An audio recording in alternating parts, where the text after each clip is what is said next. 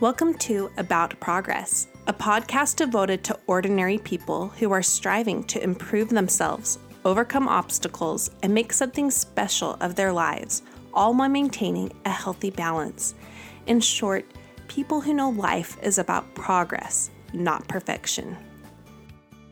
Hello, friends. Thank you so much for tuning in today. It's episode 45. Can you believe it?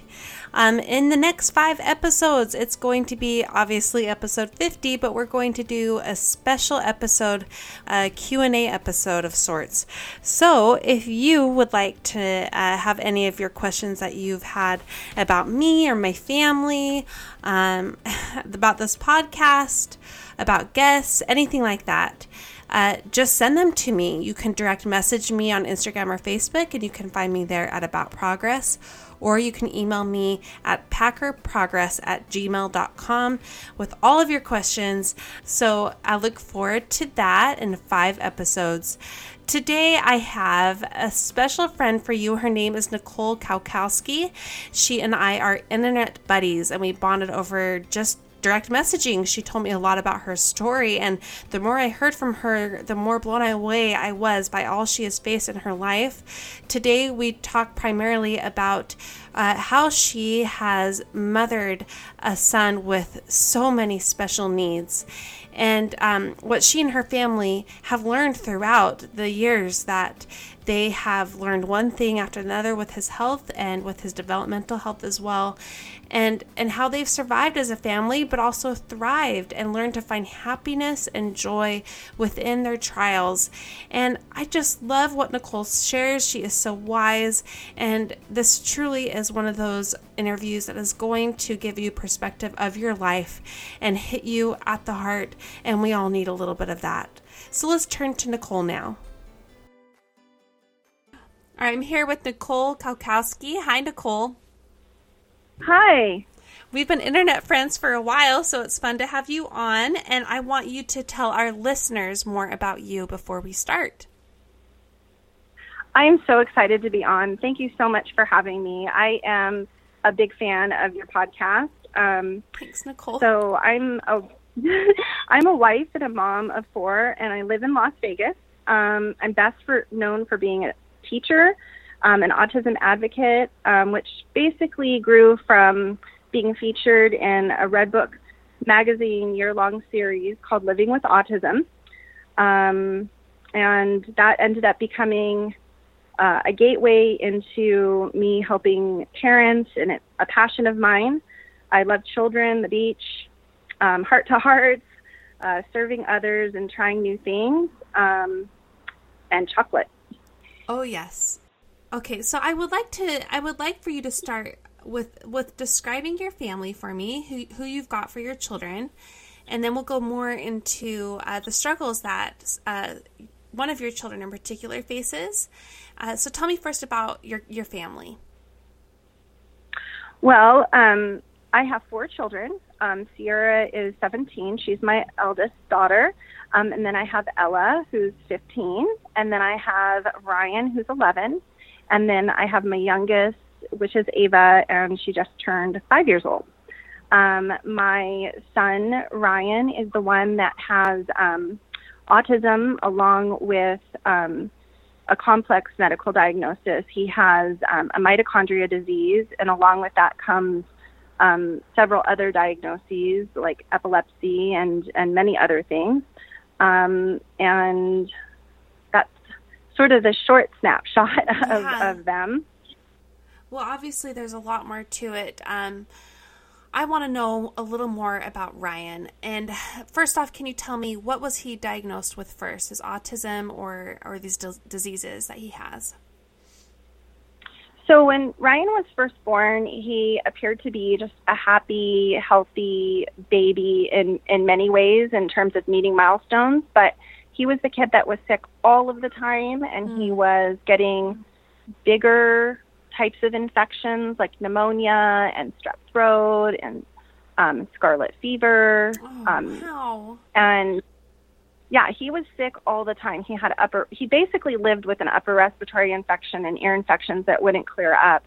And we just lived at the pediatrician's office, essentially. But I really did think that, you know, he was in tow as a younger sibling. You know, he was number 3. So I kind of thought that he was just picking up a lot of stuff until he started getting the pneumonia multiple times and the scarlet fever. I thought there's something bigger to this.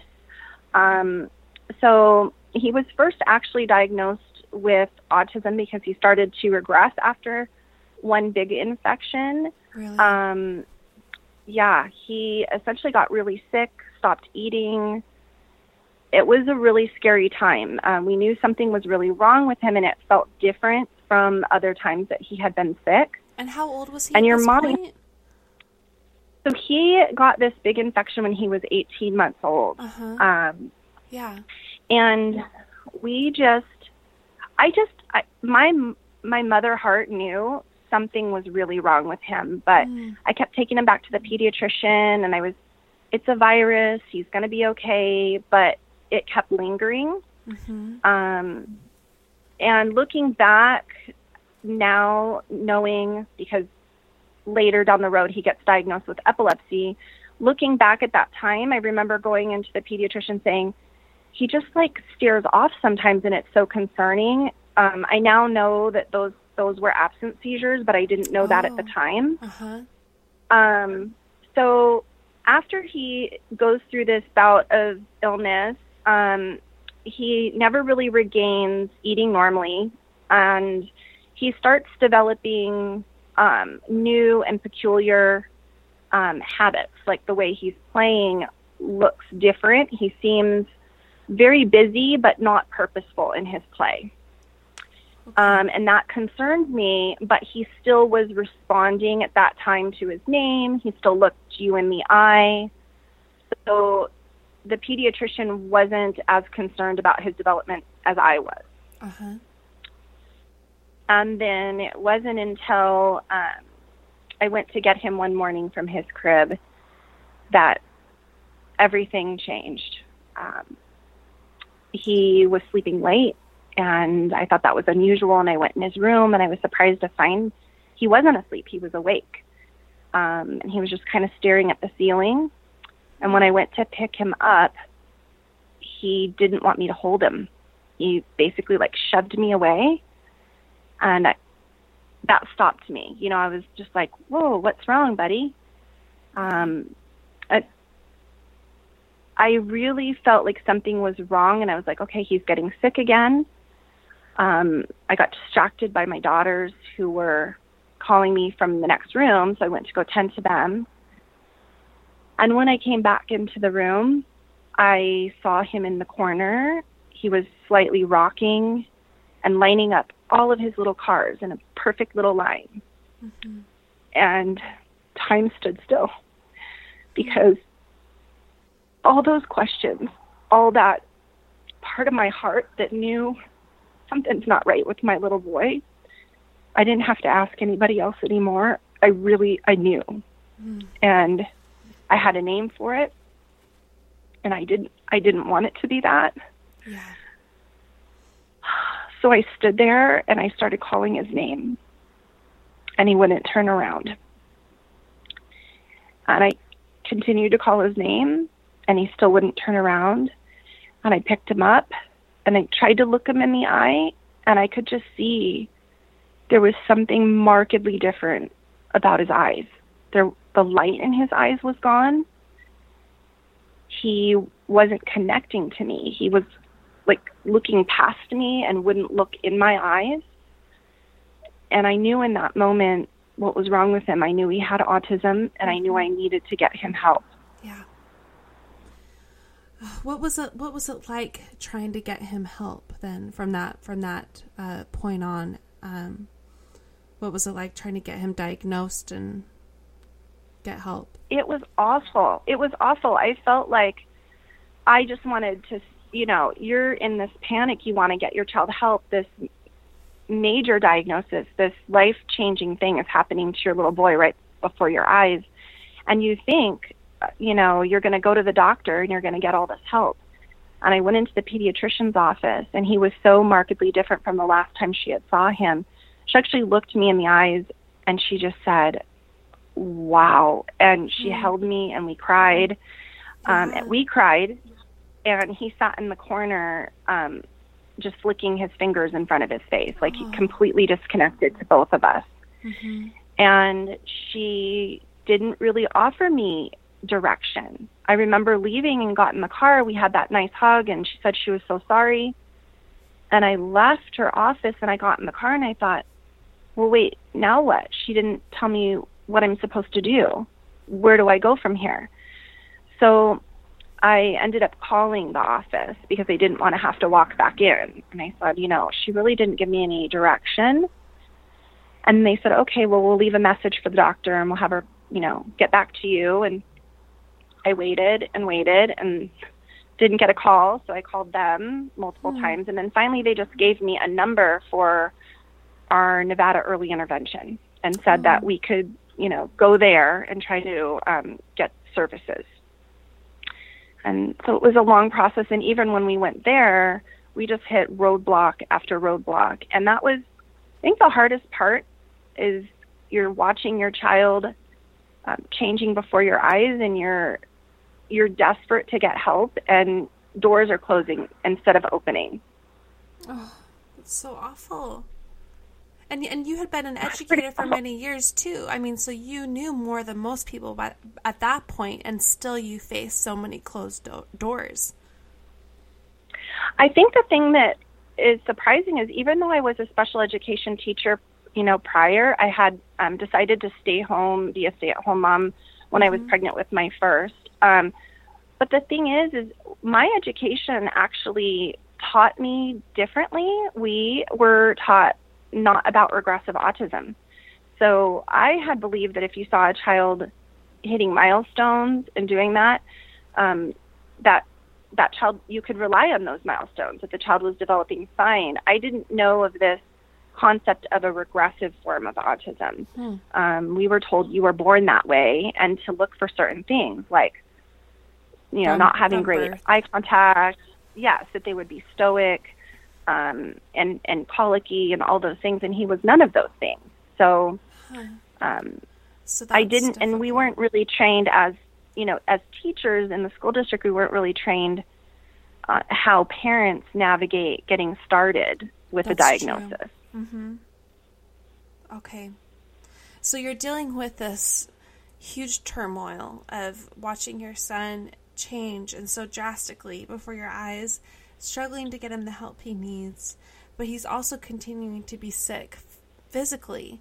So tell me about his physical health as well, and what the timeline is with these two things together, and when he was eventually diagnosed with these diseases. So essentially, I'm completely fired up, because now I'm online, I'm researching things.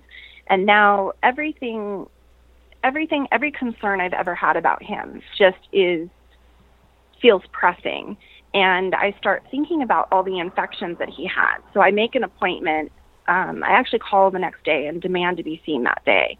And when I went in, I said, you're not really giving me much guidance here with the autism, but something that stands out that seems completely wrong is that my son is sick all the time. And I think there's something wrong with him, and I want a referral. I want you to figure out who you can refer me to. I want to make sure that this isn't the reason for the change in my son.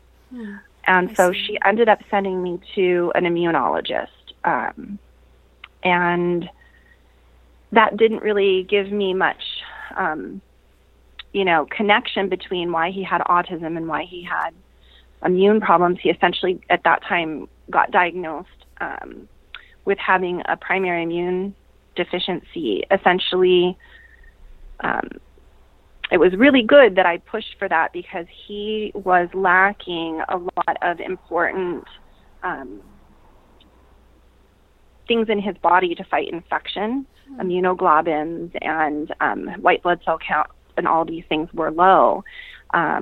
You need neutrophils to fight infection, and his were low. So it was good that we went in, but then we found out, he said, I don't think the autism has anything to do with this, but your son does need to have monthly intravenous IVIG is what it's called.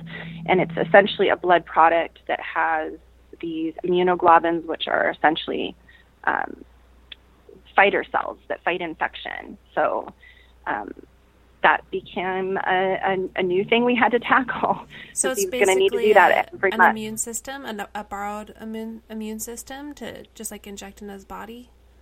Is that what that is? Yeah, it's kind of like back in the day, Boy in the Bubble could have benefited from this, because essentially what they do is they get thousands of donors and they extrapolate their fighter cells. So if you think about all the things that you've come down, illnesses that you've come down, your body gets sick and it builds these, it has a memory for the infection. It knows how to fight the infection the next time you get it. So all those times my child was getting scarlet fever over and over, or certain infections, he shouldn't have done that, because his body should have remembered, oh, okay, we fought this before, we know how to do that. I see. He actually didn't even have antibodies to vaccines that he had been given. Oh, wow. So he needed, so he essentially, his body didn't know what to do with them. That's what when you give your child a vaccine, it has to have a memory to it to know, okay, I've been inoculated for this. So it's kind of involved, but anyways, you'll normally show titers for that you are protected for those types of infectious diseases, and he was not. And you said he also has epilepsy, and I mean, you've used this plural diagnoses, so tell me what else he deals with health-wise. So this little guy, we start off and we think, okay, we're going to roll up our sleeves, we're going to deal with severe autism, and we get going. It takes us a while to get that figured out how to do it, but we do. Yeah. And then we end up starting like every month with our little guy, getting him this treatment, where he goes to a hematology oncology center and gets his IVIG treatment, an all day long exhausting treatment that comes with some hard side effects. And poor little guy. Oh yeah, it really was so a hard thing for him. Mm-hmm. Yeah, I mean, being held down and having to be, poked so many times just to get, lines in, all that stuff is really hard on little kids and on mother hearts. You don't want to see your baby going through all of that. Mm-hmm. So we kind of get busy with handling those things, and we think that's kind of all we have, right? And we're just kind of going to tackle that and go on about our lives and live them. And we had a lot of hope about progress that Ryan was making in those early years with his autism treatment. And then 3 days after Christmas, when he was 5 years old, he had his first grand mal seizure. Oh. And I had never seen a grand mal seizure in person. I have only seen some of that on TV. Yeah. And so could you describe that? What is a grand mal seizure for people who don't know? So a grand mal seizure, essentially, when it's full brain involvement, seizures are a complex topic, and there are a lot of different presentations of seizures. But this particular type of grand mal seizure that he had, he was walking towards me, and I could see his eyes, looked at me worried for a moment. He knew something was about to happen. And apparently people with epilepsy can have an aura. They can know sometimes before they're going to strike. Not always, but they can. Yeah. And then he just collapsed. And then when he hit the ground, his whole body stiffened and started shaking, and his eyes were open, but they were rolling back. That's terrifying. The little 5-year-old. Absolutely. Yeah, and I've seen one seizure's too much, but I've seen over the years more seizures than I can count.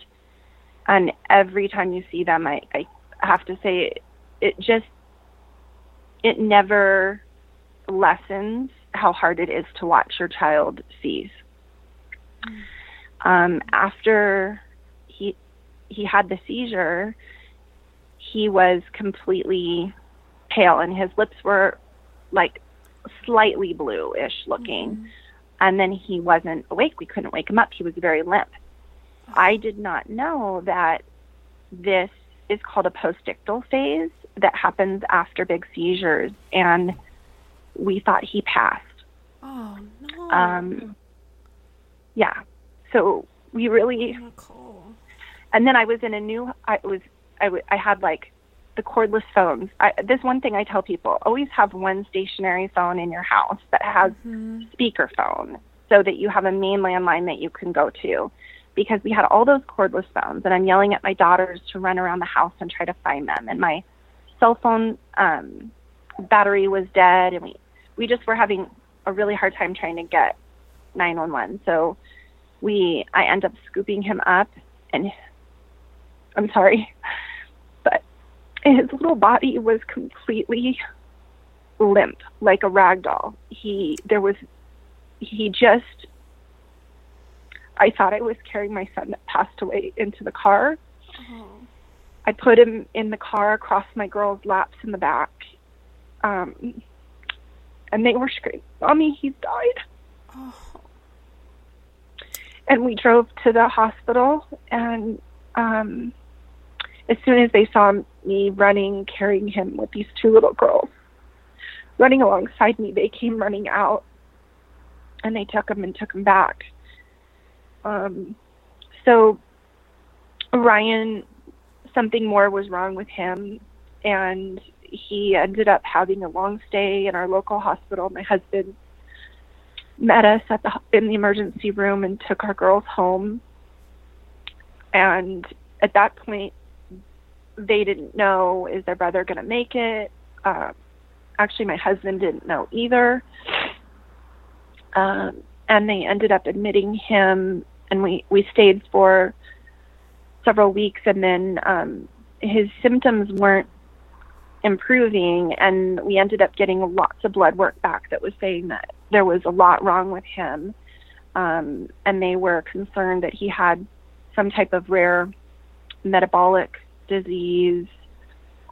He was suffering from significant bradycardia, so he actually got medically transferred from our hospital out of state to Utah Primary Children's Hospital. And he kind of went in as this, complex case that they were going to try to figure out, put the pieces together. And it was a long, involved stay. And is this when they were able to put a lot of pieces of the puzzle together and give you more names to what Ryan was experiencing? So the hard part was we started getting names to things that were wrong with him, but we didn't have a unifying diagnosis. We had essentially, they're telling us all these things, like they ran a metabolic profile, which is a pretty common thing that they'll run on people when they're in the hospital, and several abnormalities were popping up with that, but nothing that could pinpoint something definitive with that. His liver enzymes were very high. There's something called your creatine kinase. The CPK was very high, so they didn't know if he had some type of muscular problem. It was like so much was coming back that was abnormal. But nothing was painting the picture of, okay, well, all these things mean that he has this one thing. But they knew you're not going to have, once you start acquiring multiple diagnoses, it usually paints the picture of a syndrome or a certain, disease. It usually does that. And in some cases, there are kids that are so unique that they don't end up figuring it out. But they began running a lot of different tests. We found out his thyroid wasn't working, all sorts of issues. So we kind of left with a laundry list of problems and not an actual real unifying diagnosis. Did you get that ever? So in a sense, we did. It took a long time. So he's, 5 then. By the time he was 8, we had traveled all across the United States, going to many different children's hospitals. I actually, in that long stay at Children's Primary, was in the hospital when I found out that I was pregnant, and I had no idea.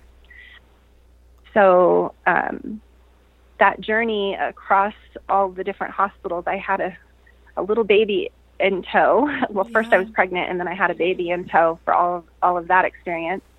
And it was when he was at Arkansas. We went to Boston Children's and Arkansas Children's, and they started to come to the conclusion that Ryan had a mitochondria disease, and that was the best explanation for the constellation of all of these different chronic diagnoses that he was being given.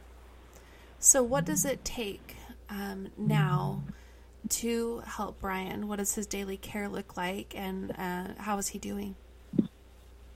So the thing about that type of diagnosis is that when they first gave it to me, it didn't feel like it fit my kid, because I'm like reading it, and these kids can have muscle problems and coordination.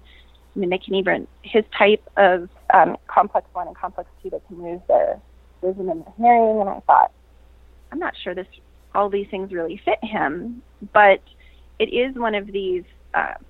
Your mitochondria is the powerhouse of the cell, and your cells are everywhere. So as they become damaged, and sort of, they can also die off, and it can start affecting all the different, wherever those cells are, it can start affecting those organs.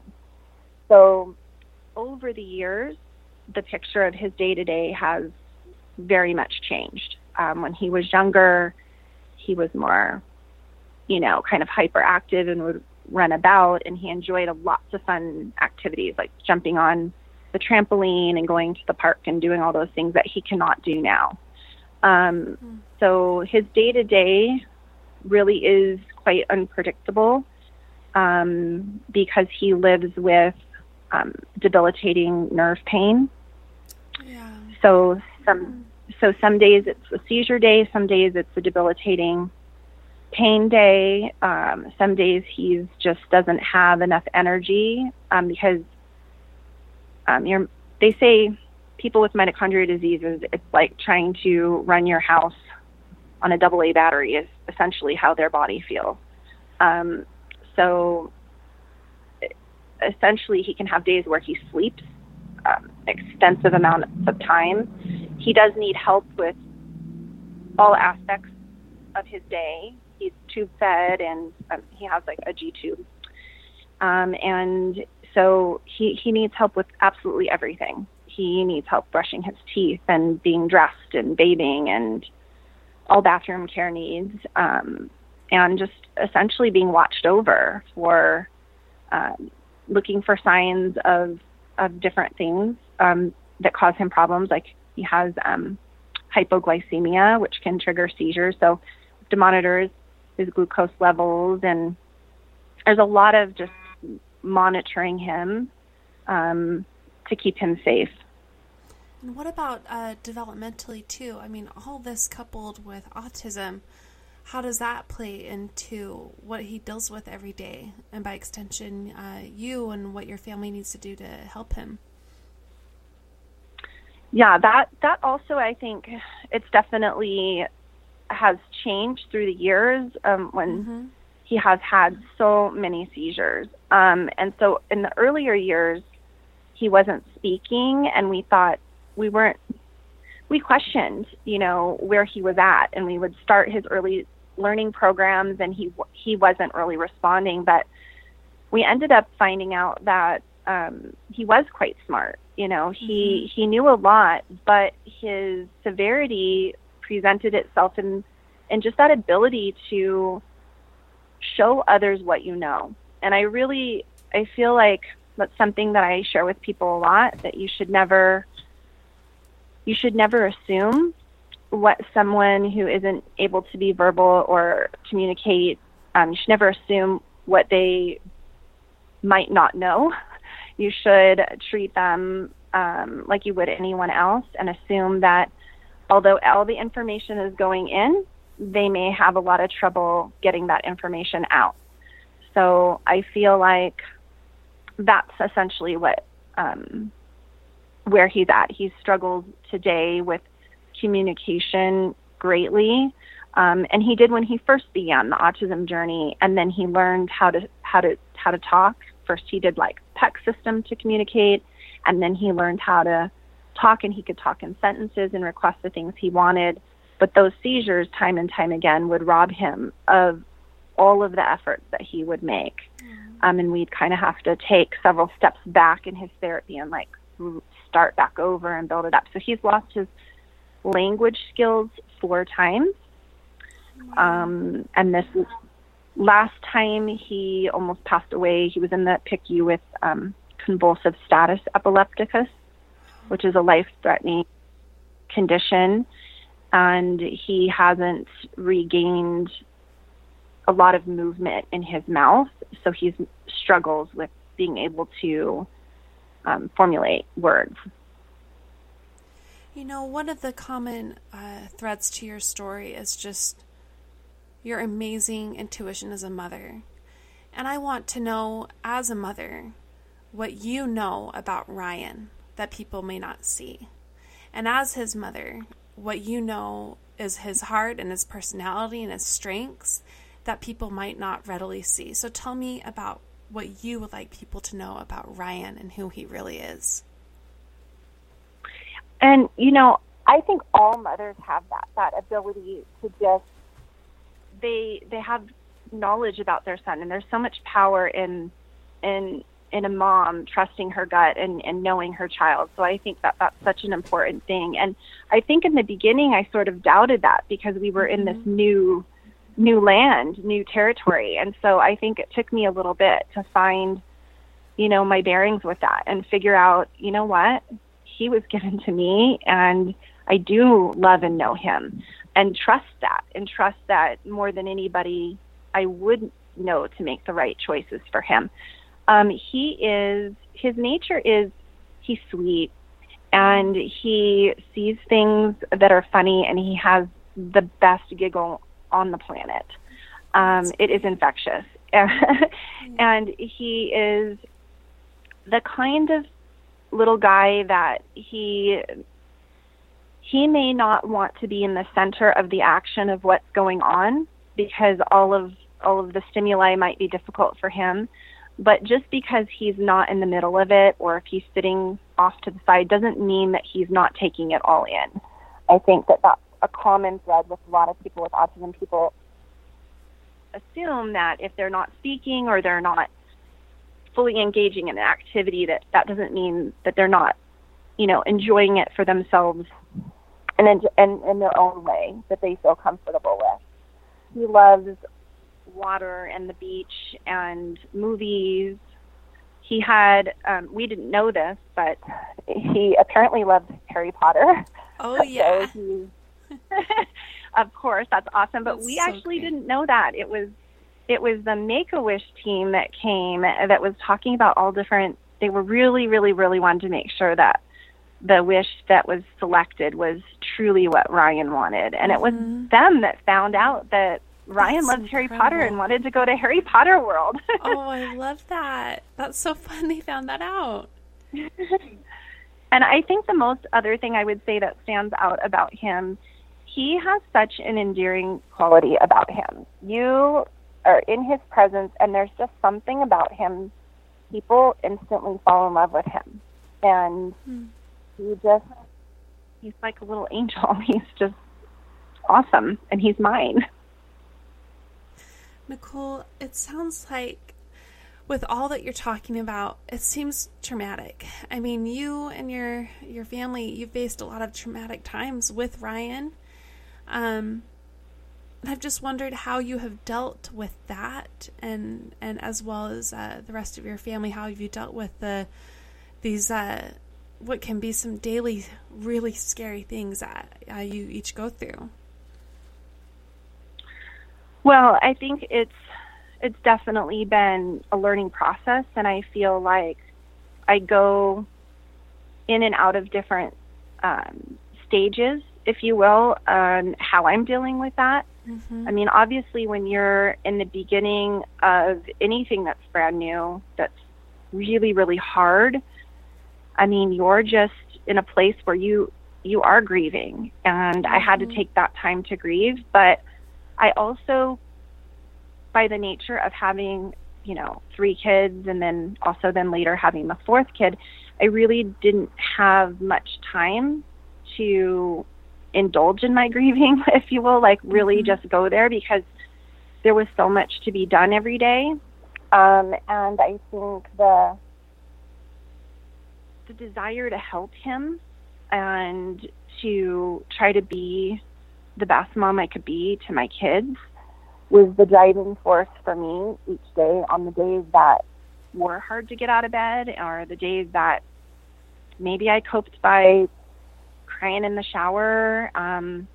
But I essentially really have to attribute just the faith that I have. I'm, a religious person, and I believe in the Lord, and I really leaned on that so much to get through the hard times and to find joy and come to a place where I had acceptance about, not necessarily that you always love what's happening, right? I mean, but then, obviously I would never choose for my child to be sick or to be hurting.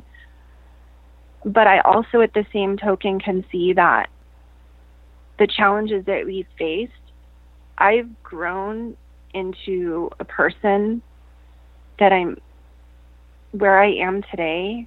I'm really feel like I'm thankful for the ways it's helped me grow as a person and a mother and a wife. I mean, I always have more to improve, of course, but I am, and I guess I'm in that place now because I've been in this journey with my son for, 10 years. So I'm in a different place today than I was, 5 years ago or a year ago. So it's certainly an evolving thing that you have to work at, and sometimes you're working at it harder than other times, but it's definitely evolving, and there's definitely some beautiful things that happen along the way amidst the hard stuff. What would you say to some parents who are back at that beginning, and what would you say to those people who it just looks like dark? The future just looks dark and unknown and scary about what is ahead for them in terms of the good as well. I think what's so hard is when you're in the trenches, sometimes you're not necessarily receptive to another person telling you what to do or how to do it. But I think that as moms, we have to give ourselves, a break here and there, that it is okay that you're going through a season that's really, really hard. And that's okay that you need to take that time to process it. But I also feel like, because in different aspects of my life, and of course we're just talking right now about, my son and that challenge, but I've been through other things in my life. So I've definitely had multiple experiences where I was in the depths of dark, and I'm so thankful that I've had the experience of coming out of that. And I think each time you do, it's almost like an individual has to experience that to gain their own strength to know the next time there's something dark, that you will be that much stronger to pull yourself back up again. And I think hope and love are the things that will get you there. And do whatever you can do to surround yourself with things that you love and people that will love you so that you can make it through that stuff and believe in yourself that you can. That's beautiful, Nicole. You're so wise. And I want to talk more about the day-to-day stress that you endure. I mean, you are a mother to 3 other children as well.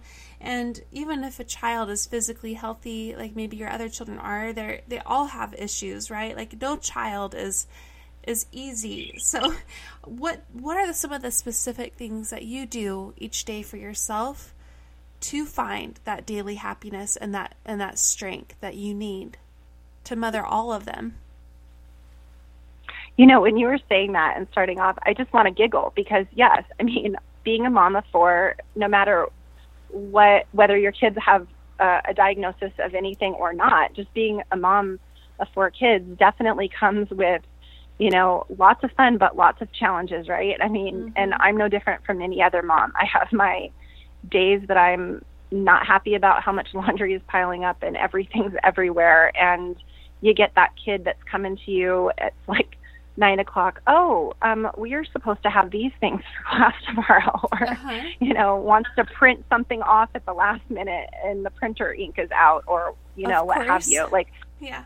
Just like all of the things that every mother goes through. I mean, you know, I'm going through them too. And it does look different because I'm trying to juggle, you know, a kiddo in the mix that, you know, has special needs. And so for us, we a lot are like, have to have things that we say like, roll with it because there are days that, you know, I mean, it's just, we try to have a schedule that helps, but that roll with it comes along too because we know that the days are unpredictable and we have to just sort of sometimes reassess. And if something's, you know, out of whack, like, you know, maybe my son's not okay, we shift gears and we kind of we have crisis mode that we all are familiar with, shifting gears into that.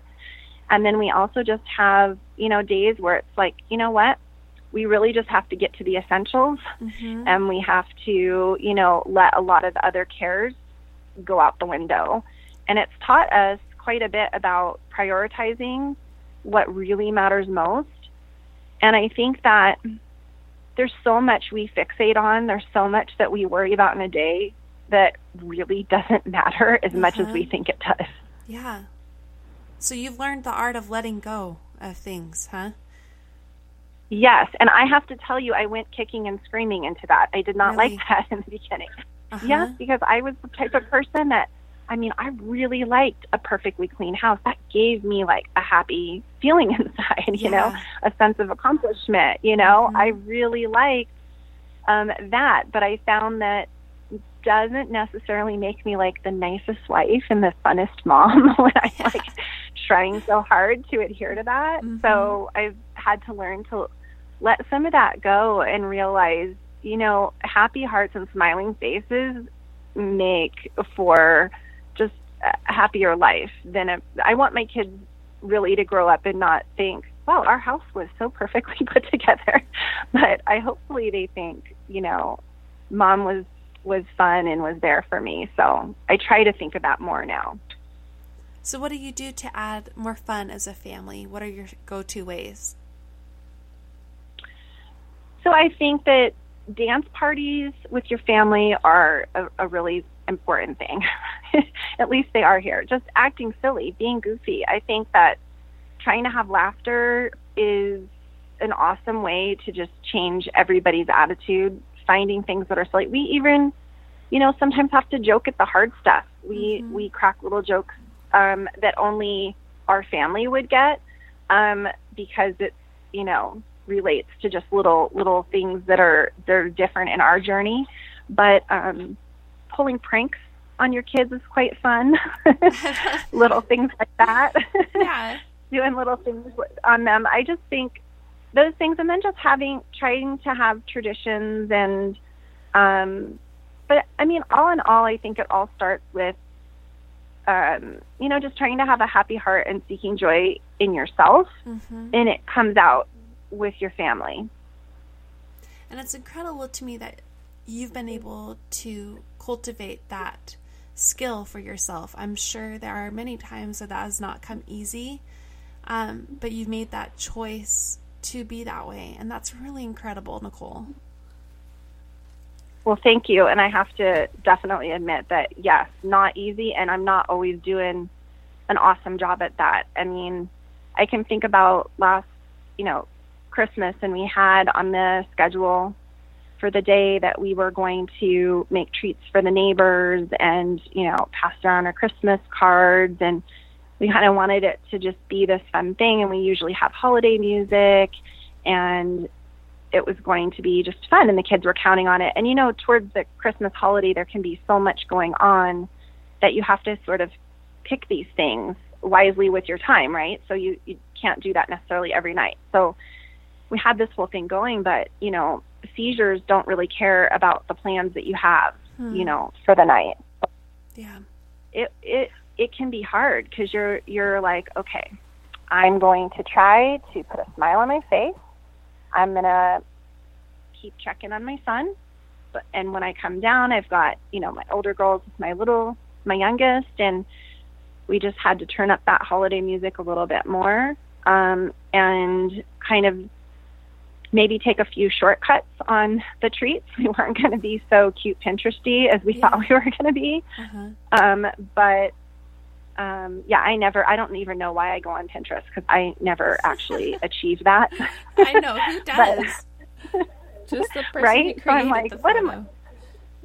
Exactly. I'm like, what is this about? But so we just shift gears, but it can be hard that your heart could be hurting for your one, and then also equally hurting for the other ones, because my girls miss out on a lot, and things can be really hard. So it can, I'm going to tell you, you put that smile on and you're doing the best that you can, but sometimes too, it's like, it's a good cry later on your knees,